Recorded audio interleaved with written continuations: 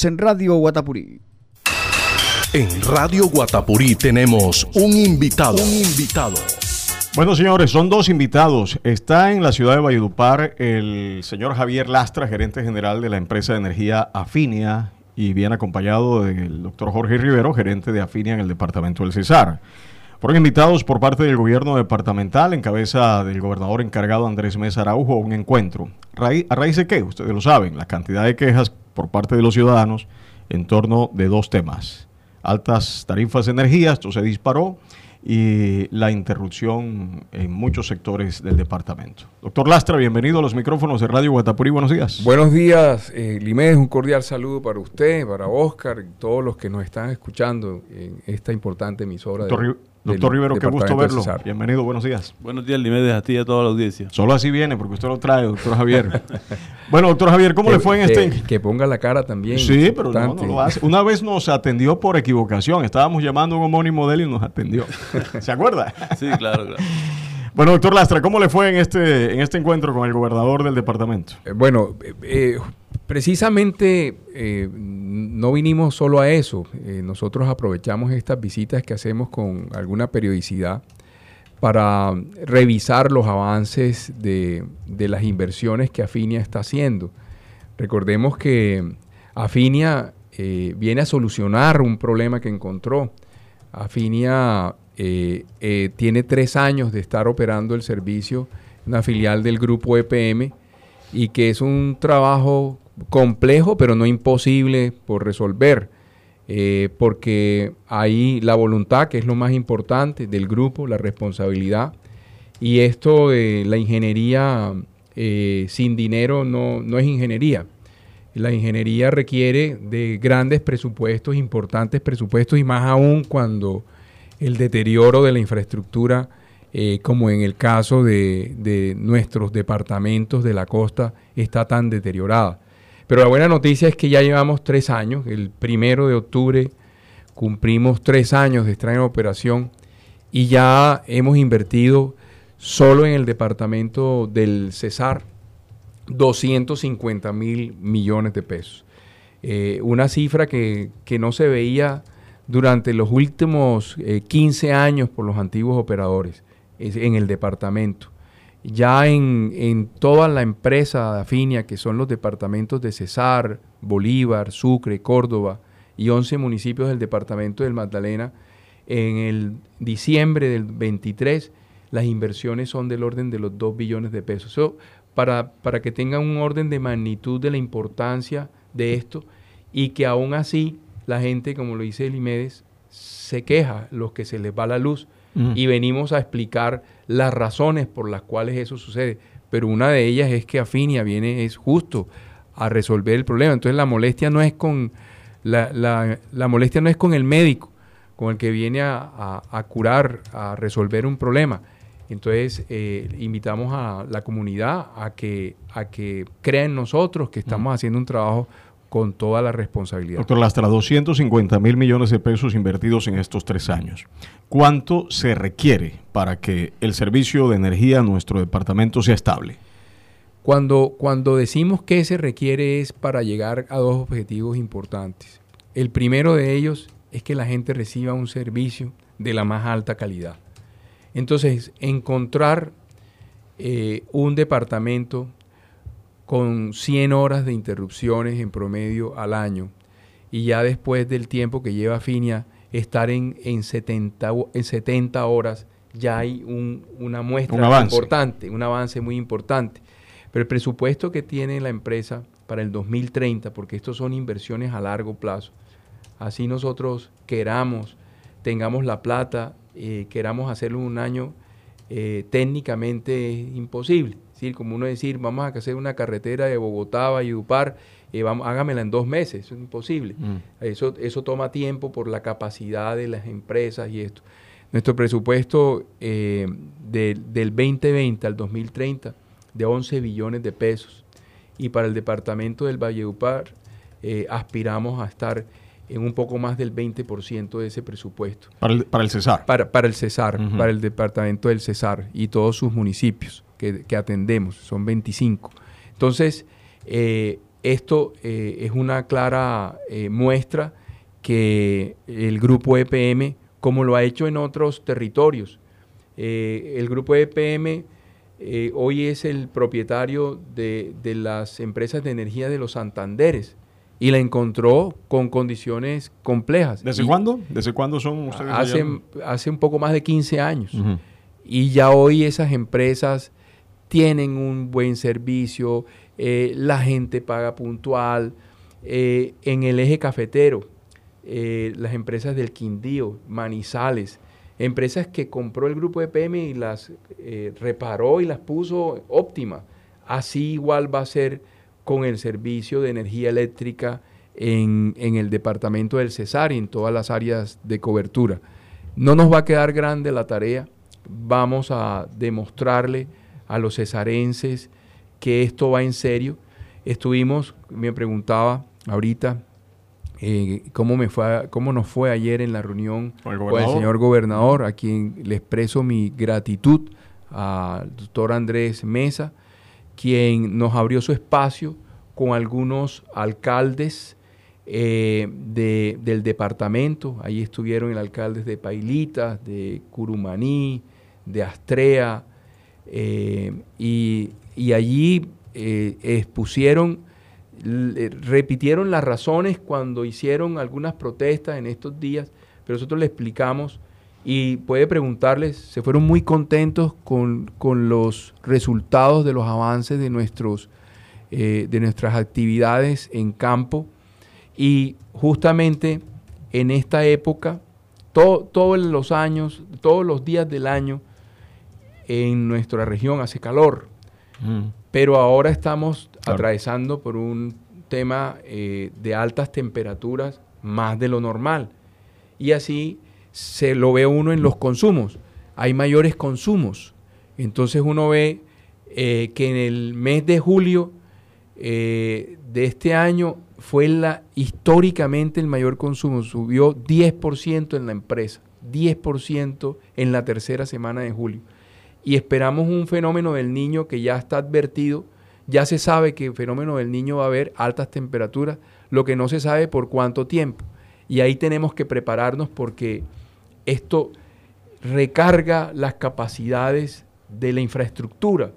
Y por eso ese cansancio, ese agotamiento de la red hace que en ocasiones el Centro Nacional de Operaciones ordene que haya suspensión. Cuando algo se está recolectando, no diga, lleva un carro entercerado, bueno, ponlo en neutro y llévalo para... ¿Ya eso ha ocurrido? ¿Ya claro, eso está ocurriendo? Eso ha ocurrido, pero lo que ha hecho Afinia es mitigar que eso ocurra con mayor severidad. Porque muchas de las razones, algunas de las razones por las cuales eso ocurre, no necesariamente es porque Afinia tenga una infraestructura deteriorada por décadas, sino también la transmisión. Ustedes saben que la energía se produce en las hídricas, en las térmicas, se la entrega a unos transportistas que son las redes de transmisión. En este caso Transelca. Exactamente, y en eso ha habido retrasos también. Entonces, por ejemplo, en la transmisión en La Loma, que es un proyecto que está adelantando la empresa de energía de Bogotá, ha anunciado que lo va a entregar en el mes de noviembre. Entonces, eso le va a dar una confiabilidad al departamento en esos municipios, y va a ver que ya la gente va a dejar de quejarse en el sentido de que se le quemó el electrodoméstico y me dañó la nevera, en fin, porque esto va a ayudar a que haya más confiabilidad. Pero ese trabajo, por ejemplo, que es muy importante y que es la causa en ocasiones de que en estos municipios se vaya el servicio, no es por Afinia, es por ellos. Pero nosotros también estamos haciendo repotenciación de subestaciones para que el servicio sea de una mejor capacidad. energética. Doctor Lastra, muchas quejas aquí en el municipio de Valledupar por el cambio de los medidores, de los postes, de las redes. Incluso se ha convertido en un problema de tipo social, de que personas dicen que no les cambien el contador y que eso está establecido a través de la norma, a través de un concepto de la Corte Constitucional. ¿Es cierto eso, que se pueden cambiar los contadores sin el permiso de los usuarios? Hombre, yo la verdad a veces no me explico por qué no quiere un cambio de medida, si la medida es justamente para medir el consumo real, porque muchas de las reclamaciones la gente dice, mire, yo no consumí eso, y cuando uno quiere ver, de pronto es un problema del medidor, y si nos quedamos con esos medidores viejos, de tecnología atrasada, pues no vamos a responder a una medida en tiempo real. La proyección que tiene Afinia de colocar medidores inteligentes es 1.600.000 medidores inteligentes en el 2030. Una apuesta gigante. ¿Y eso qué le permite a la gente? Que en su celular sepa cuánto es el consumo que lleva, tenga un mejor control, sepa cómo corregir excesos de consumos de pronto en una habitación. De pronto dice, no, yo nunca estoy en mi casa, pero hay una persona que se queda ahí y esa persona le prende el aire acondicionado. Pero si la medida no es buena, no es confiable, entonces ahí es donde vienen los reclamos. Nosotros le decimos a las personas que escuchen los testimonios de aquellas comunidades, aquellos barrios en donde ya Afinia cambió los postes, mejoró las redes, cambió los medidores. La gente nos agradece, se valoriza el barrio.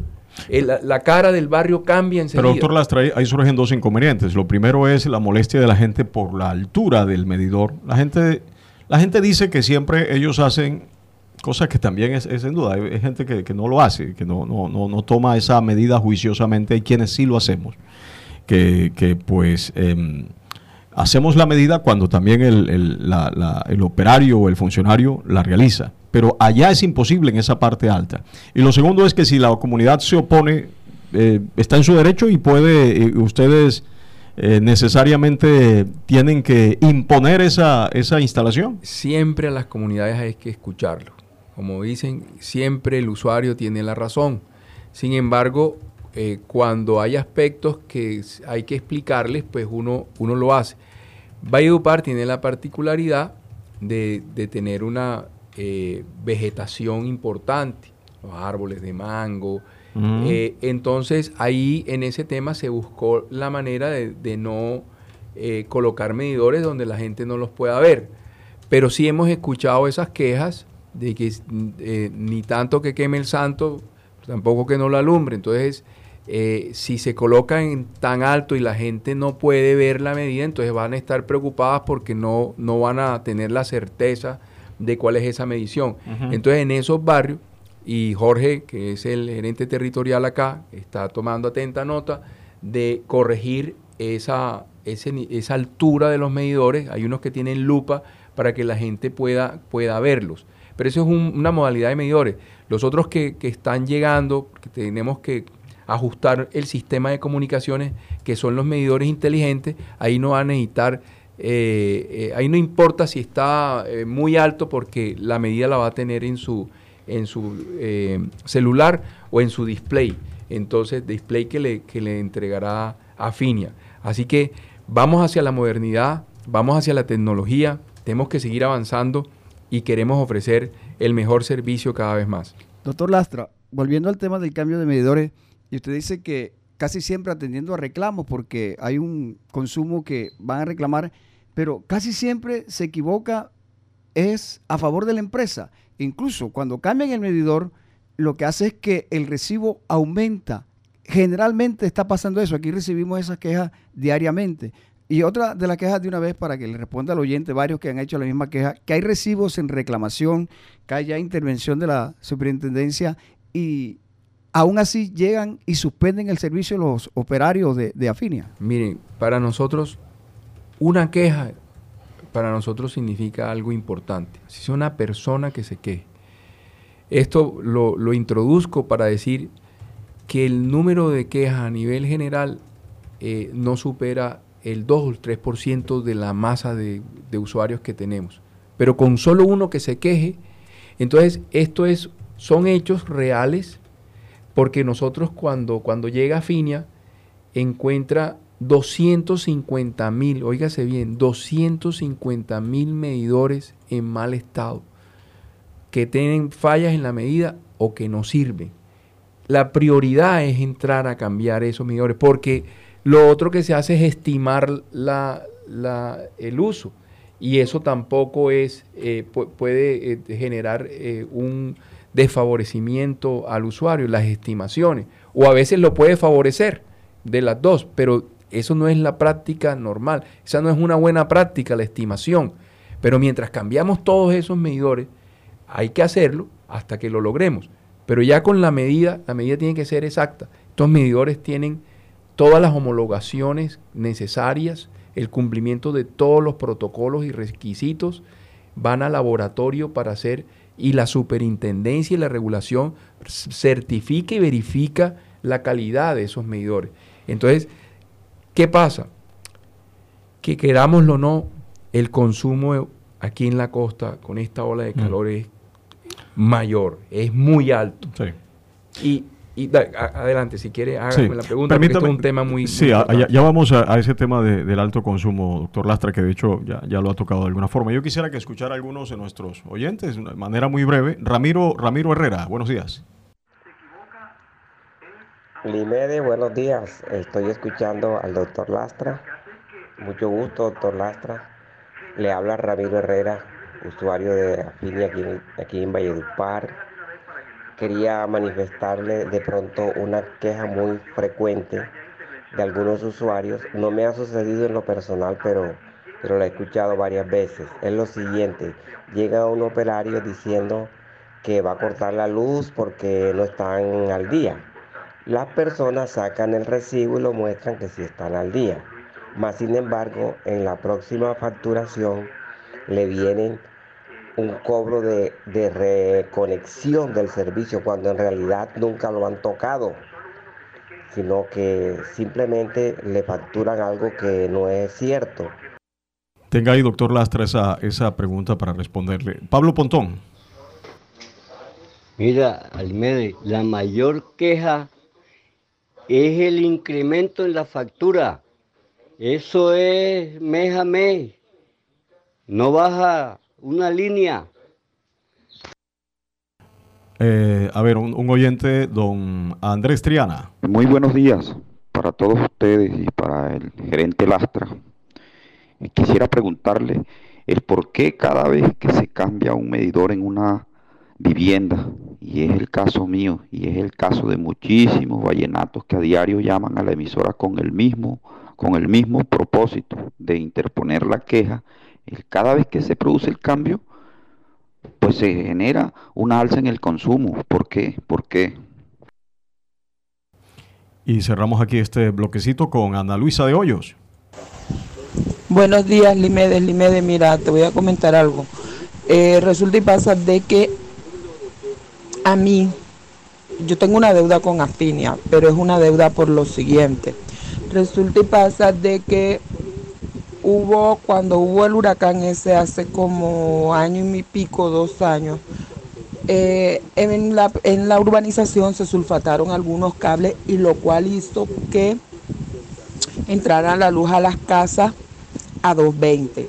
De hecho, a mí se me quemaron unos electrodomésticos y yo, por desconocimiento, no sabía que Afinia podía asumir, o en ese momento era Electricaribe asumir el costo. Para cargarte el cuento, a mí me empezaron a llegar recibos demasiado altos. Creo que yo te comenté en su momento que yo te pedí ayuda porque a mí la casa estaba sola. En ese momento la casa estaba totalmente sola y me llegaban recibos hasta de 180,000 pesos.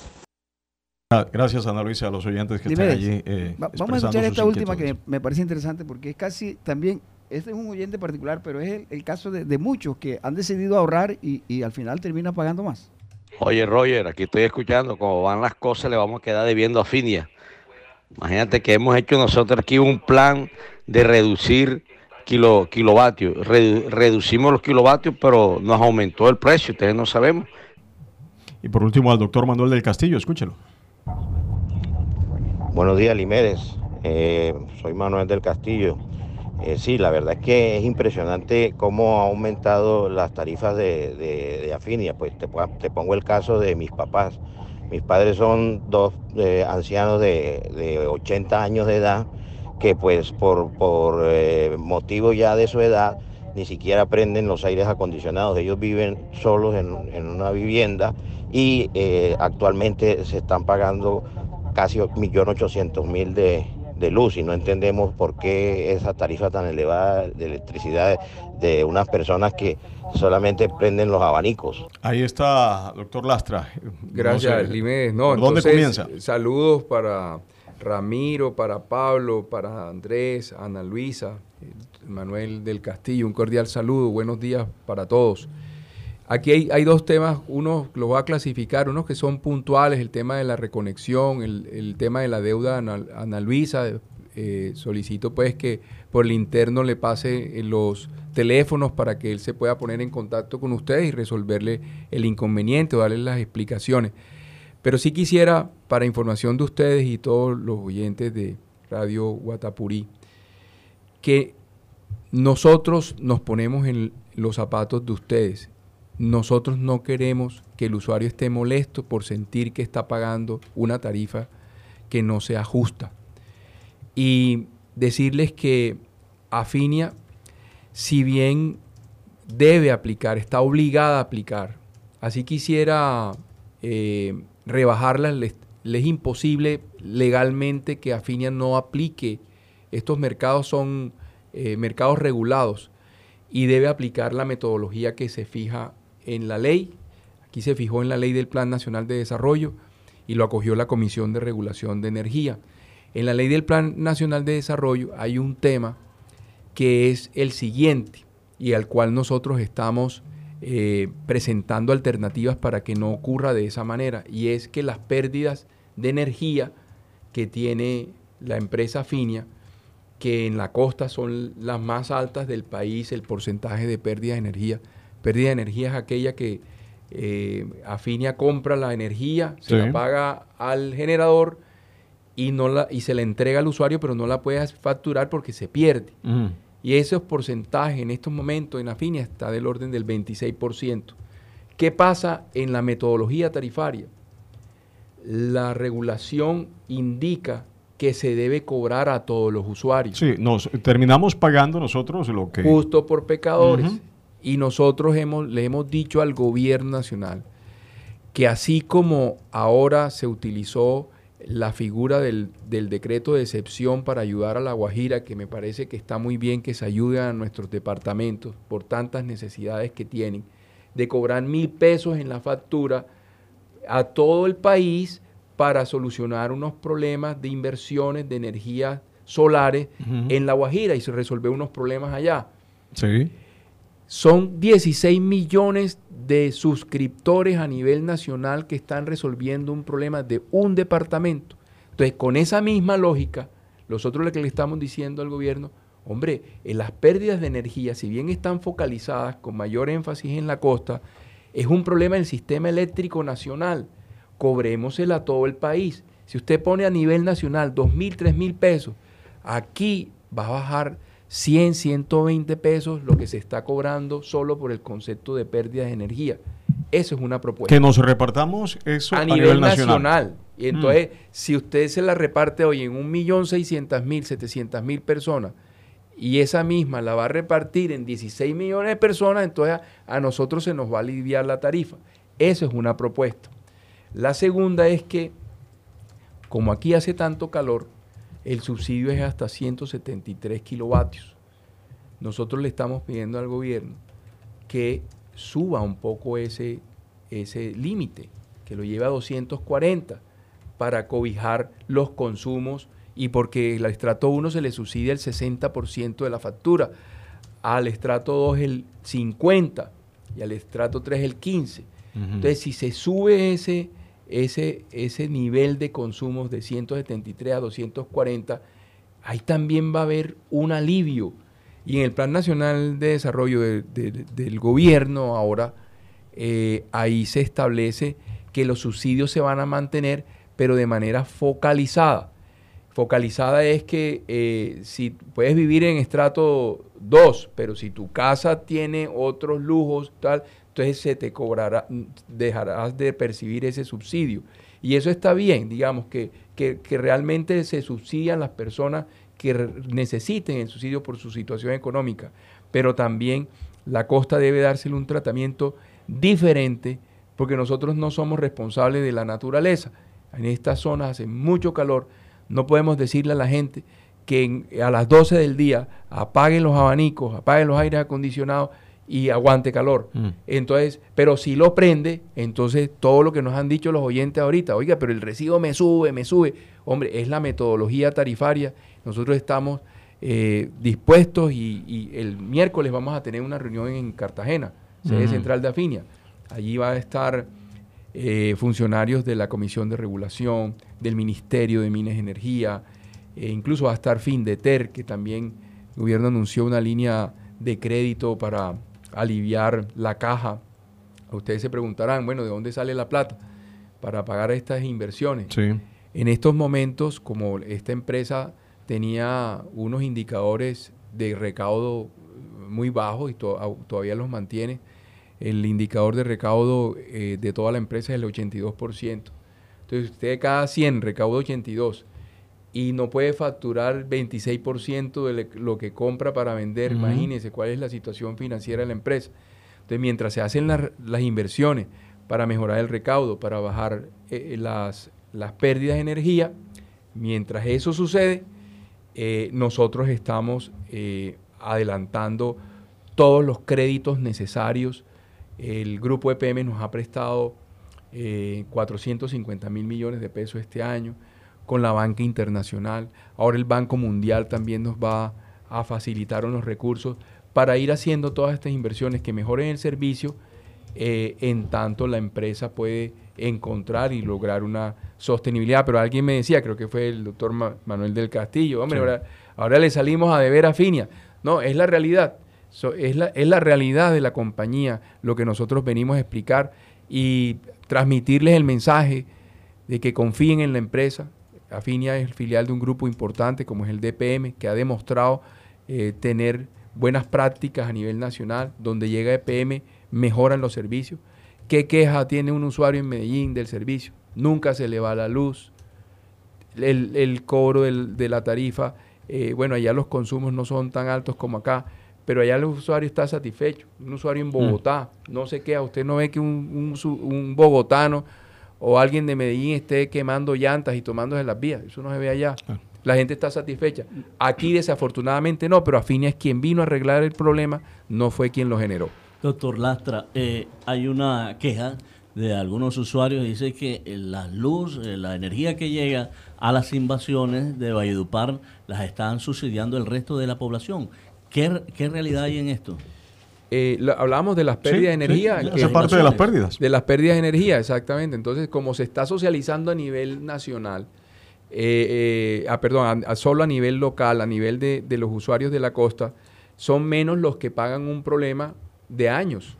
Si usted tiene una empresa que nunca le invirtió, ahora para mejorarla hay que invertir y esas pérdidas de energía están costando un peso muy importante dentro de todos esos eslabones de la cadena de la tarifa de energía, que es lo que llega al precio que tenemos hoy del kilovatio, que son 857 pesos el kilovatio.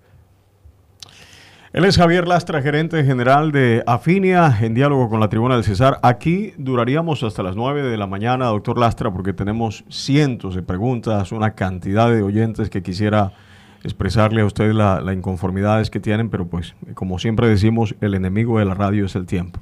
Pero tenemos una pregunta adicional, y nos las hace un excongresista que nos pidió el favor de que le preguntara al doctor Lastra lo siguiente, y es que la normatividad actual permite lo que se llama la distribución energética, que es que se permite que en algunos casos hay una autogeneración a pequeña escala, y que esa podría ser la solución para, digamos, algunas empresas que tienen la capacidad de generar su propia energía. ¿Por qué no nos cuenta un poco de eso y qué tan viable es hacerlo en la costa Caribe? Andrés, un cordial saludo. Muchas gracias por la invitación que me hacen a este espacio. Ese es un tema muy importante y que hace parte de la solución. Desde hace mucho tiempo se viene hablando sobre energías no convencionales. Ya desde el 2014, incluso antes de esa fecha, se venía discutiendo de cómo buscar la manera de aprovechar el sol, de aprovechar el viento para ofrecer soluciones.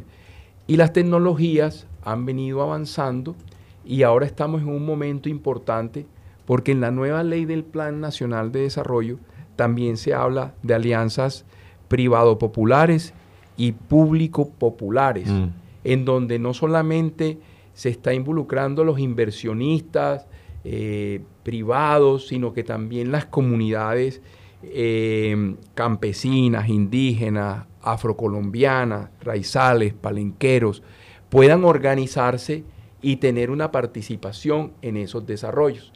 Entonces la pregunta es muy importante porque usted puede tener una energía eólica, una energía de hidrógeno, nuclear, lo que quiera. Y si la produce y la capacidad del operador de red, en este caso, que es Afinia, no puede recibir esa energía, no estamos haciendo nada. Nosotros somos la autopista para que esa energía llegue.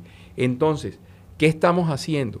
Nosotros estamos fortaleciendo esas subestaciones para recibir todos estos proyectos que las alianzas de privados, con públicos, con comunidades, permitan organizar granjas, paneles solares, como lo dice Andrés, a pequeña escala, y eso nos va a permitir entregar la energía a esos barrios, a esas poblaciones, y obviamente la energía, el costo de la energía va a bajar. Entonces, sobre esto hay que trabajar muchísimo. Nosotros ya tenemos unos pilotos, hay un fondo que se llama el FENOGE, que también fue creado por esa época, en el 2014, en donde ya somos los pioneros y tenemos un desarrollo en este momento en Córdoba, en Tuchín, que es una población de indígenas, y una en Morroa, Sucre, que también tenemos ahí, donde los alcaldes se involucran. Entonces el alcalde dice, aquí está el lote del municipio, monten esos paneles solares ahí, ¿sí? Y eso lo puede montar Afinia, pero también los inversionistas. Con ellos estamos trabajando de la mano para que entre todos podamos brindar esas soluciones. Con que hagamos 2, hagamos 3, eso se va a masificar y eso va a ser una solución importantísima para la gente, porque lo otro es también que las personas pidan sus paneles solares y los monten en el techo. Pero ese sistema de autogeneración es costoso, más o menos estamos hablando de 15, 20 millones. Sí, claro. Entonces, y eso por lo general, los que consumen más sí pueden meterse ahí porque con el ahorro ya se paga la inversión y le baja el consumo. Y además, cuando genera excedentes, los puede inyectar a la red. Entonces se vuelven, consumen, pero también le venden energía a la empresa, a Afinia.